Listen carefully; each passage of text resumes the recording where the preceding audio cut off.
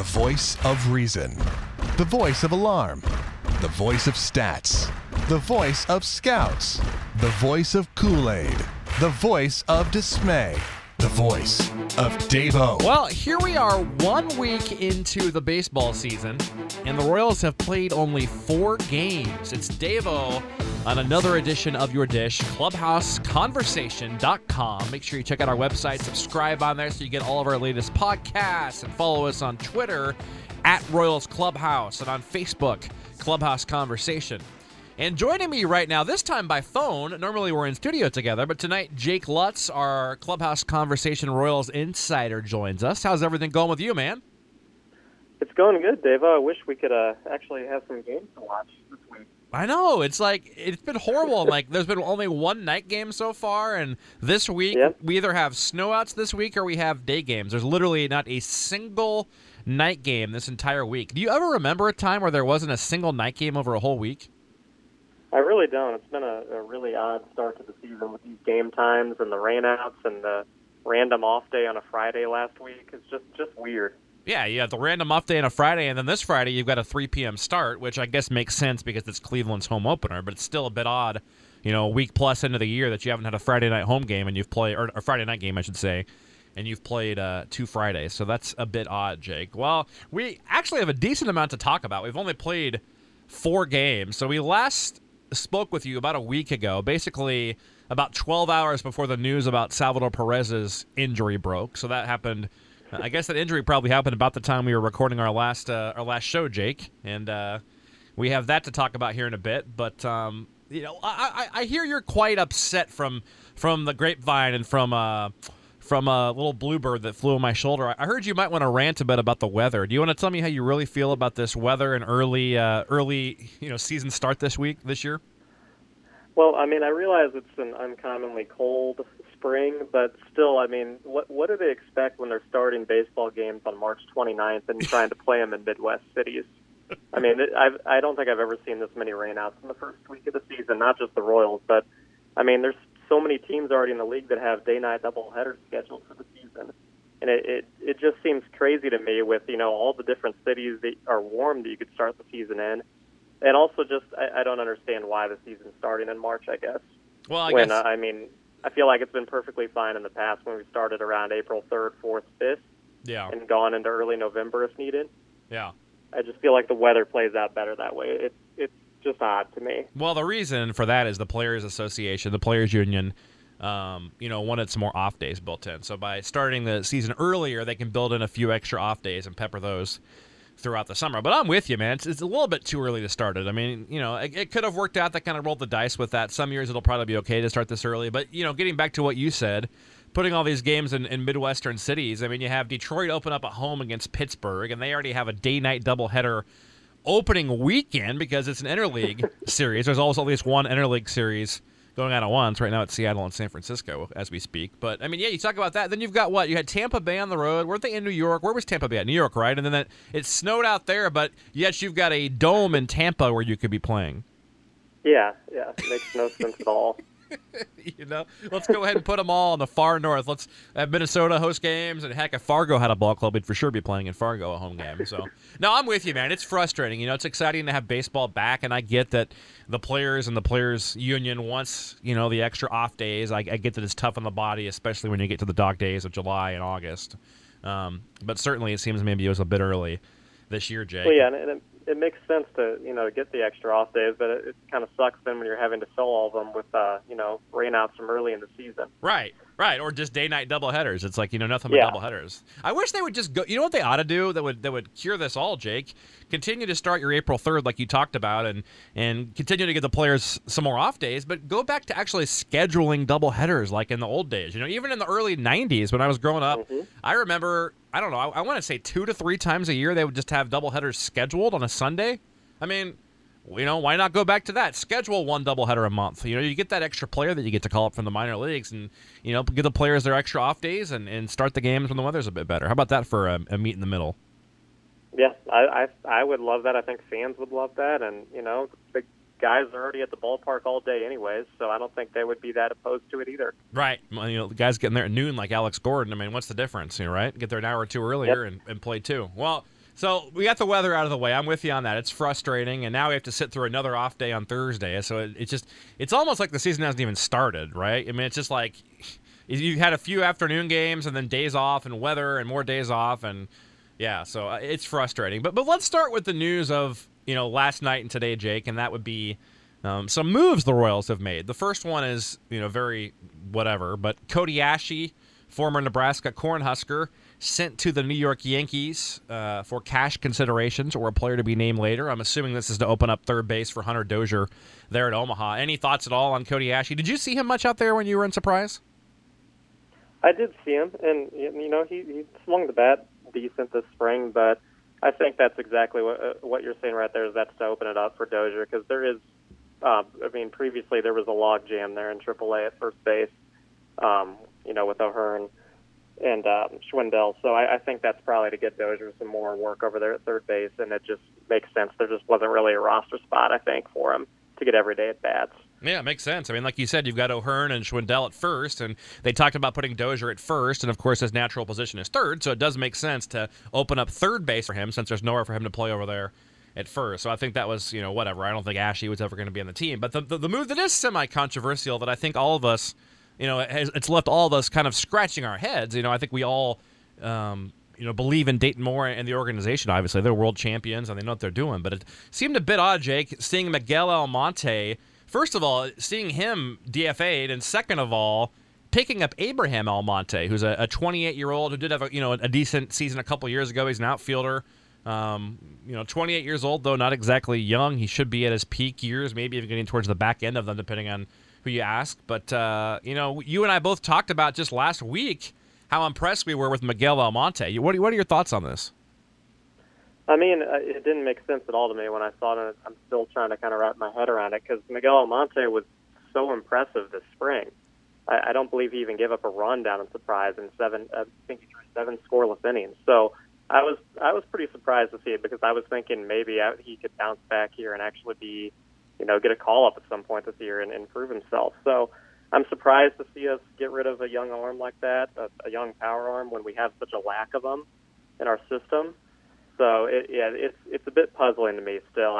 Maybe they're worried about some of his arm issues that he's had in the past, but I'm not really sure. It was definitely a surprise, right? And even more surprising than the Zimmer one, I thought. Oh, I think so too. I mean, the Zimmer one you could kind of see coming. You and I think, even touched on it last week. Like, when's enough? At what point do you kind of just say, okay, it's not going to happen? And I think you and I both thought they'd give him one more year and give him a full chance in the bullpen, him being Kyle Zimmer we're talking about right now, before they pulled that plug. And he still may end up sticking with the Royals. We'll find out Thursday afternoon here in a little bit. But back to Almonte, yeah, I mean, he's throwing the ball great. Now, he is going to open the season in the DL. There are some shoulder issues, so who knows? Maybe there's a serious arm injury, and the Royals just felt like they couldn't squeeze anybody else off the roster, Jake. But I wanted to point out two things. First of all, you didn't have to pick up Abraham Almonte, so there didn't have to be a roster crunch. And number two, you go through some of the names that are currently on the 40 that you would have thought, could potentially be optioned off. Anyone from, Blaine Boyers on the 40 right now. You go down the list here. I'm looking through here. I don't think they want to option Andres Machado. He showed some pretty good stuff last year. But Brandon Maurer, that's not going to happen this early when they owe money. I understand that. But Burt Smith could have been offered back. You go through some of these names. Samir Duenas, does he really need to be on the 40? Is he really going to get picked up? Even Ramon Torres. Even you could make a case for Paulo Orlando if you're going to claim another outfielder. It just seems a bit odd that they would choose him out of all the guys on the 40. You know what I'm saying? Yep, no, I absolutely agree. Yeah, it's a really strange move that I hope at some point we get some more clarification about. Right, yeah. No, I'm totally with you on that. So that was a bit odd. Well, for now, I'm going to go ahead and continue to trust that they know what the heck they're doing. They're not stupid. They're running a world-class ball club. So, but, nothing that I'm super upset about, but it just seemed a bit odd, a little bit perplexing, so I wanted to touch on that. Now, Jake, early on, we only have 4 games. The Royals, of course, are 1-3, and we know also the Royals have led in all 4 games. I guess we can kind of go through them game by game here if you'd like, early on. I guess before we do that, what have we learned early on here? What's the main thing you've taken away from the first 4 games? We learned, I think we may have known this even before the season started, that the bullpen was going to be kind of a trial and error thing and was going to be probably a mess the first couple months of the season at least. And that's kind of what we saw on opening day, as well as the second game of the season when Brandon Maurer blew the lead in the 8th inning. So I think we kind of just confirmed that the bullpen is probably going to be an issue for the majority of the year. And then I think at least the bats have gotten off to a little bit of a slow start, but I don't think that's necessarily we learn anything there. I mean, they've been playing in brutally cold weather, so right. I'm not going to look too much into how the lineup has performed the first 4 days. Also, considering, you mentioned the weather, but also, like we talked about, you're playing like every third day. I mean, you leave Arizona, get snowed out in Omaha, have a couple off days. You play, 1 day, off day. 1 day, snow out. I mean, literally, it's like every other day or every third day. So it's tough to get any timing down with the weather on top of that. I agree that you can't really tell much offensively from 4 days. Let's kind of go through it game by game. Going back to opening day, I don't know about you, Jake. You get up to a nice 4-0 lead. The first time in club history on opening day they had a 4 spot there to start the first inning.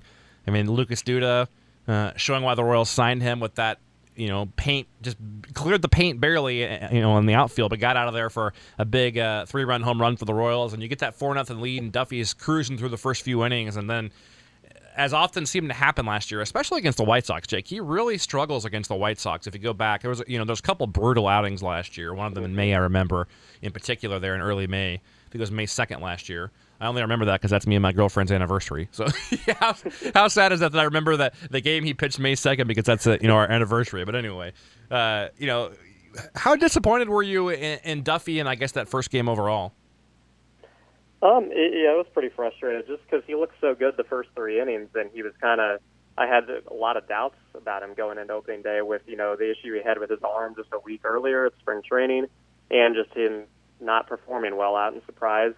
And, the first 3 innings, he was proving a lot of us wrong, that he looked like he was, his normal self, and he kind of just fell apart there in the 4th, just couldn't locate his fastball, couldn't really locate anything.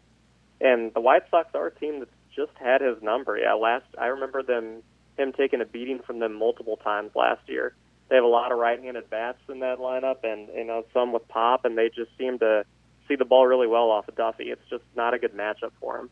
In a team, I think the White Sox may end up being better than you and I thought. Just from watching them, I've seen pretty much all their games, watching on the MLB Extra innings since the Royals never play. Watching all these different games. A team that's very loose and has fun out there. So it is a tough matchup for him. They kind of remind me of the Royals a few years ago, where they put the ball in play, although they strike out quite a bit, so that's not really a good comp. But they do put the ball in play, slappy and kind of just make things happen in that lineup with all those right-handed bats. Although they do strike out, so I take back that comp. But anyway, yeah, that was a frustrating thing to see on opening day, and then you saw the bullpen come in. Blaine Boyer, very disappointing out of the bullpen. That's kind of when the game got away. The Royals were down, I believe, just 1 when he came in and gave up a few runs there. And we saw Burt Smith getting hit the side of a barn.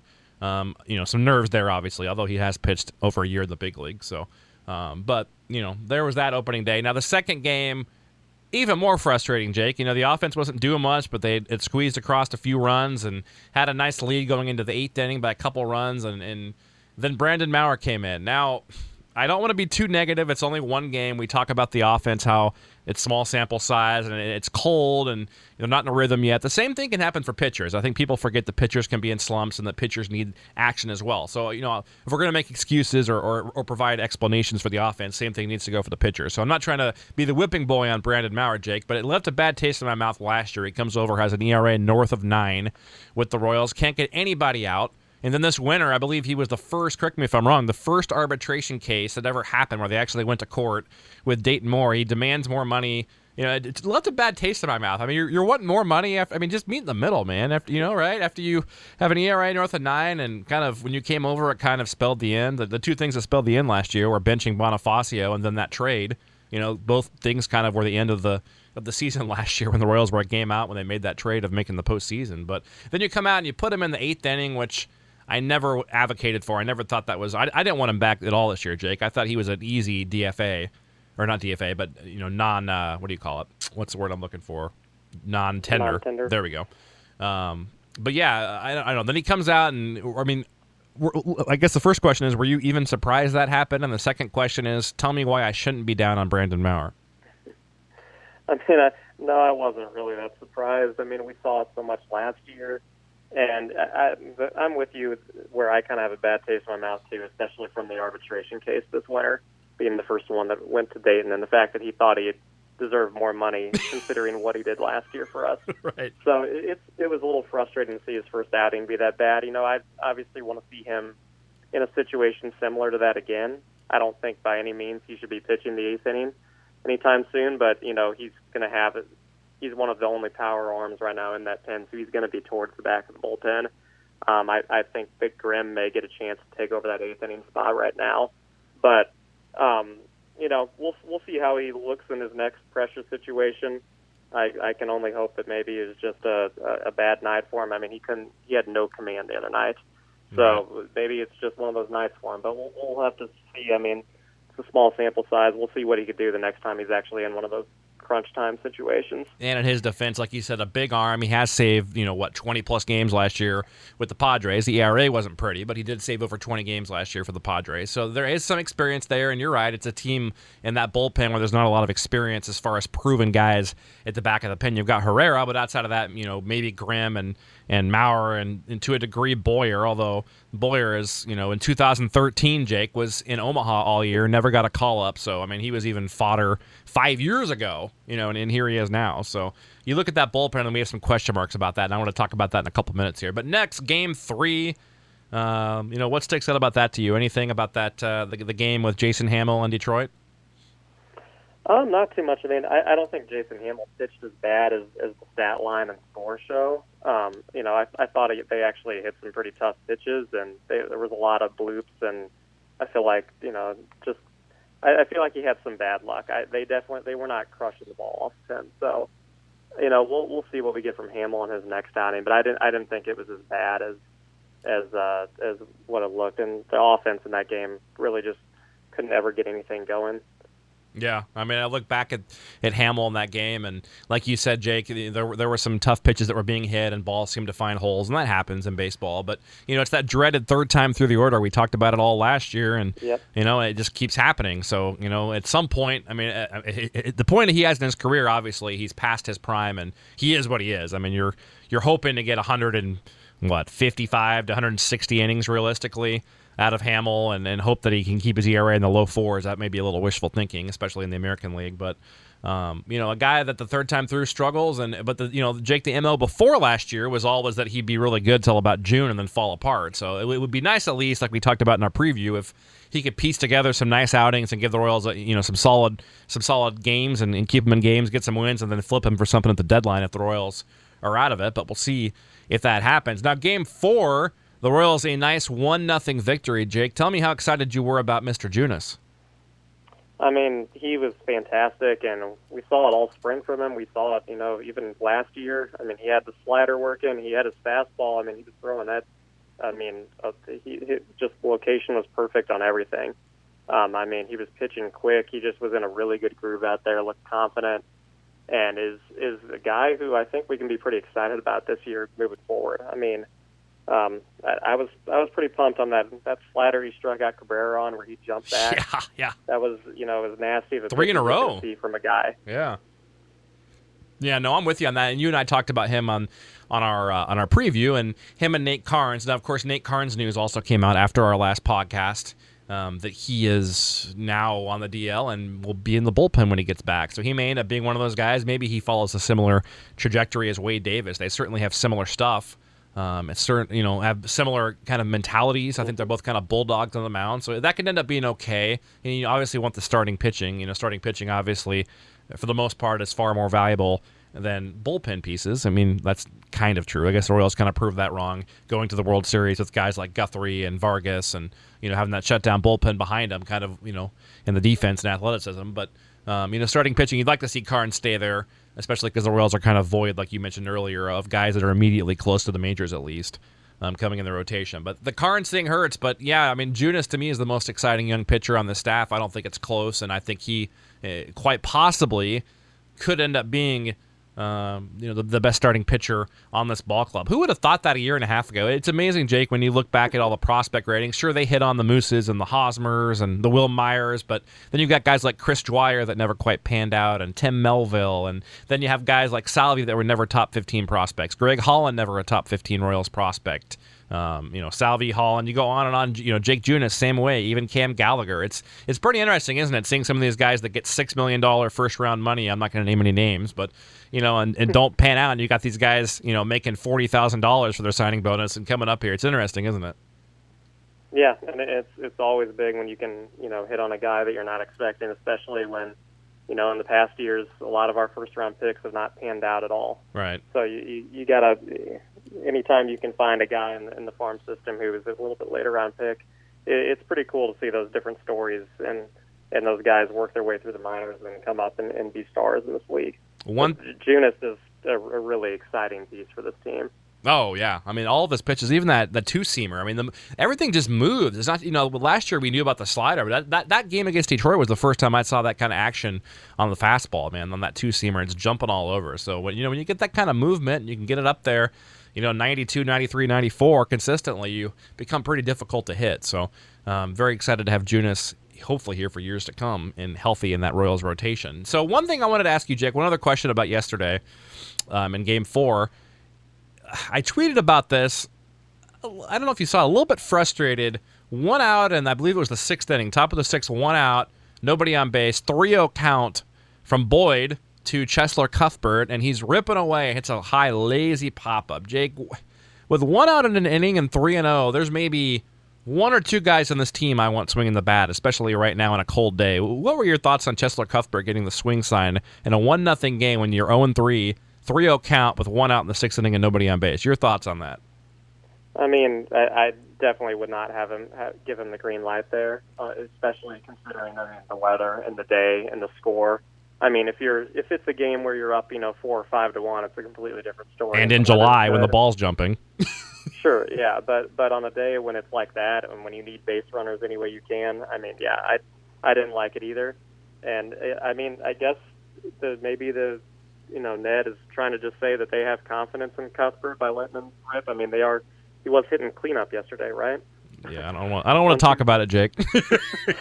So, I mean, they're I guess trying to just give him the confidence, and he has looked good at the plate so far. But that's not a situation where there's very few guys on this roster that I would give the 3-0 green light to there. All right. I mean, I can probably Moustakas, maybe Merrifield, maybe Gordon. I mean, maybe Salvi. I mean, if he's playing there, maybe Bonifacio if he's playing. That's about it, though. I mean, the guys currently, there's 2 or 3 maybe in yesterday's lineup that I would trust in that situation. So yeah, I'm with you on that. Interesting. I guess they want to just get him his bats and see what he is, which I respect. But just something small I noticed that kind of that frustrated me a little bit in that game yesterday. Now, Jake, the Royals are 1-3.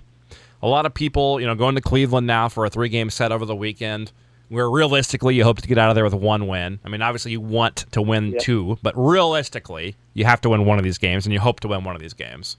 We'll see what they do with the rotation now that they've had all these off days. They could skip a couple of guys. I doubt they'll skip Hamill. They could pretty much just go, Duffy and Kennedy and Junis. I don't think they would do that, but you look at the game, where the Royals are at right now. A lot of people are panicking and, we're going to lose 100. And I know you and I both picked them, I think, 76. I think I had 76 wins. You had 74. I think we averaged it out at 75. And watching this team the first week of the season, Jake, I mean, it's just 4 games. I mean, how concerned are you with them winning 75 to 80 games and being a decent team? Because there was a couple times I caught myself thinking to myself, this is a bad baseball team. When you've got some of these guys coming out of the bullpen, and it's easy to be magnified when it's 1, 2, 3, 4 games, right? Because it's easy to overreact off of that. But you looked at, without Salvi in the lineup, that was a huge loss, not having Salvi, and that's not the Royals' fault. And then Bonifacio, you were expecting to be penciled in and have a big season. He's all of a sudden not the lineup. And then you expected Carnes to be in the rotation. Now you've got Skoglund in there. And you expected some of these other guys to be in the bullpen that aren't there. I mean, it's just, maybe Zimmer would contribute or Almonte or whatever. I mean, you just go through some of the injuries and bad luck the Royals have had and then look at some of the performances early, and it's easy to be pretty concerned. I mean, what are your thoughts? How concerned are you, and do you still think our 75-ish win total is realistic, or do you almost think, like me, that maybe we need to tone down just a hair even more? Yeah, I mean, honestly, if I would have known about the Carnes issue and about Salvi being hurt before we made our predictions, I probably would have lowered it a little bit. You're right. From 75, I think. Just because that's, starting the season without both of those guys, it's a completely different feel. your leader and your star catcher not in the lineup for the first 6 to 8 weeks, I would say that's pretty tough to overcome. Right. So, I was definitely probably feeling the same way you were after the first 3 games, feeling a little better after Junis went out there and was lights out on Tuesday. So I don't know. I think we need to see. I don't think this is a good team by any means, but I think we need to give them a little bit more time to see. It's going to really just depend on whether they can get anything going with that bullpen and develop roles and have anybody back there they can actually count on. Because if they don't get that mess figured out, it's going to be even if you're getting good starts from guys like Junis and Duffy, I mean it's going to be a long season if every time the bullpen comes in, the game's getting blown up. And you arguably have some guys down in Omaha that are probably better options than in Kansas City. I mean, the thing is, you've got a lot of guys up here because you only got one guy in that whole bullpen that you can send down right now with options, and that's Tim Hill. And you're not doing that. I mean, otherwise, Flynn's out of options. Burt Smith, Rule 5 guy. Brad Keller, Rule 5 guy. Boyer, you can't send down. You're not going to send down Herrera. On and on. I mean, they only have one guy they can send down. So in a way, Jake, I don't think they're taking the best bullpen. I know they always value having guys, depth. You value depth and you value keeping guys, right? And you want to stash guys at Omaha because you're going to need them because of injuries and ineffectiveness. But I really think the Royals don't have their best bullpen out there. I mean, you've got guys like Kevin McCarthy who threw the ball very well last year, who has experience down there in AAA. Machado, I saw some nice things out of him. You've got Barlow and some of these other guys down there that are very intriguing at Omaha. So I think that there's some guys that will hopefully help out as the year goes on. I think it's very doubtful a guy like Blaine Boyer is going to be here for the long haul, Jake.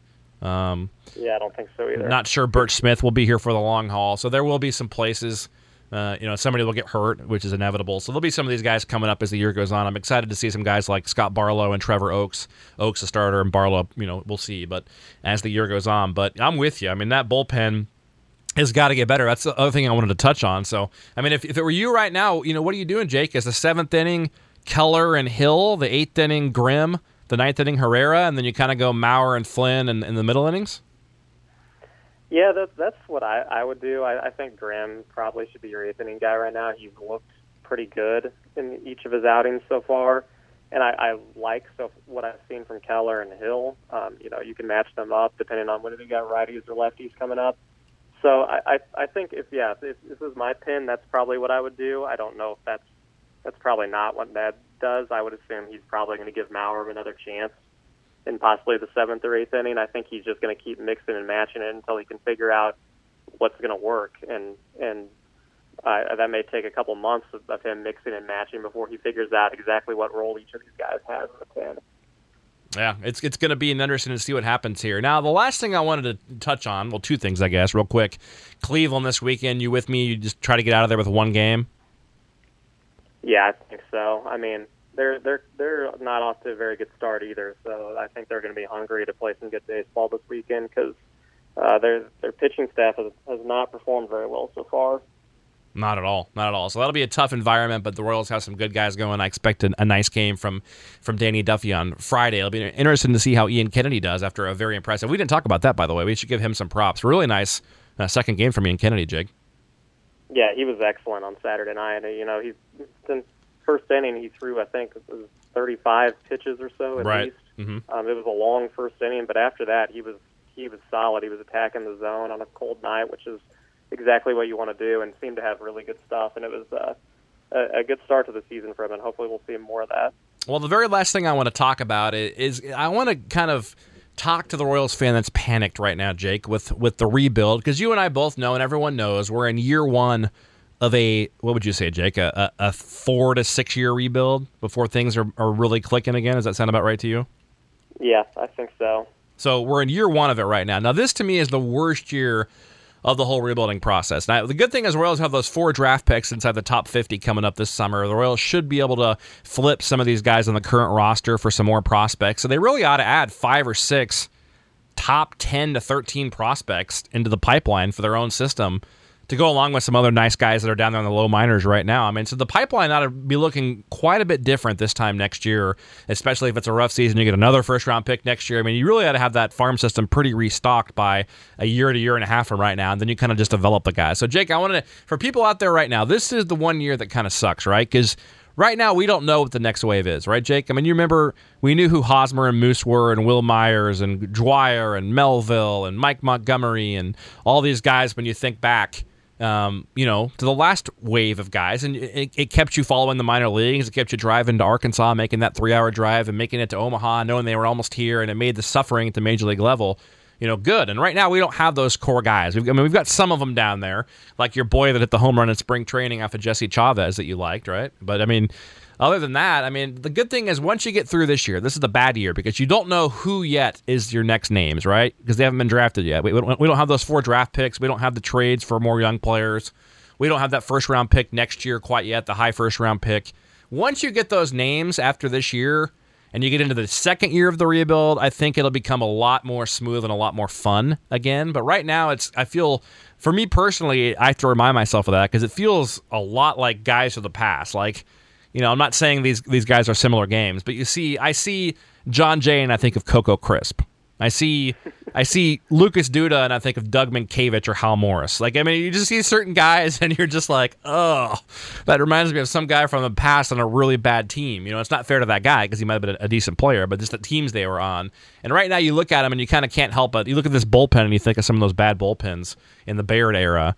Alec Baird era, but are you kind of with me? I mean, is that kind of how we have to look at this? Like, this is the one bad year of the rebuild, because we'll know who the players are. Like a year from now, we'll have their names, we'll know positions they play, we'll be able to follow them every night and A-ball. I mean, are you with me on that?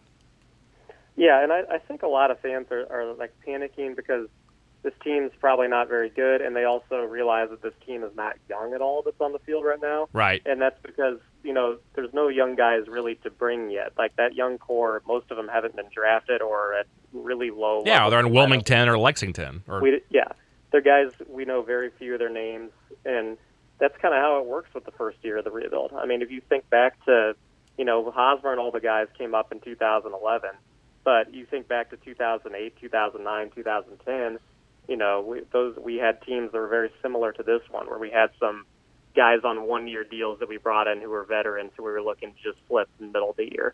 That's kind of the way you have to look at this team. And, it's tough to get excited about, but you got to think down the road that they're working to build, what could be a bright future and to get more prospects into that system in the pipeline. So I think that's the way you have to look at it. I would say this team's probably even slightly more talented than some of those teams we saw in the late 2000s. God, I hope so. Which is good, so you're at least going to see some competitive baseball. But I think that Dayton's, done a decent job by bringing guys in like Jay and bringing Moose back and Escobar back and Duda in to try to at least keep it, competitive and interesting while we're really, aiming for a goal of the rebuild and flipping these guys for prospects. Yeah, and that's just. I mean, people say, "Oh, it's the 7th oldest team in the league or something like that." I mean, it's a very veteran team, which you just touched on, Jake, and that's correct. But they're like, "Well, what kind of rebuild is this? You got the 7th oldest. Play the kids." Well, like you said, some of these guys aren't ready yet. I mean, the guys that could be part of the next wave that are getting close. You've got your Ryan O'Hearns.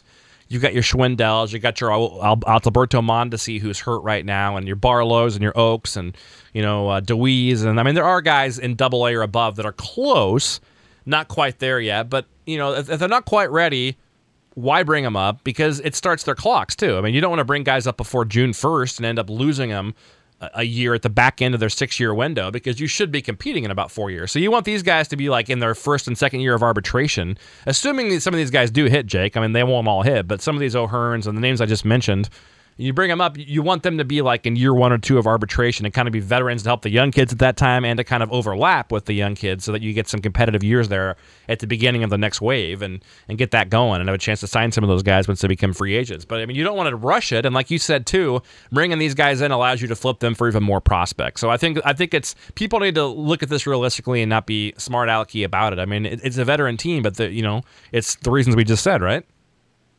Yeah, no, absolutely. Yeah, and they're going to see this team's going to turn very, very young here in the next couple of years. But, you got to have stopgaps until then, and these stopgaps also can lead to more prospects. So that's kind of the way you got to look at it.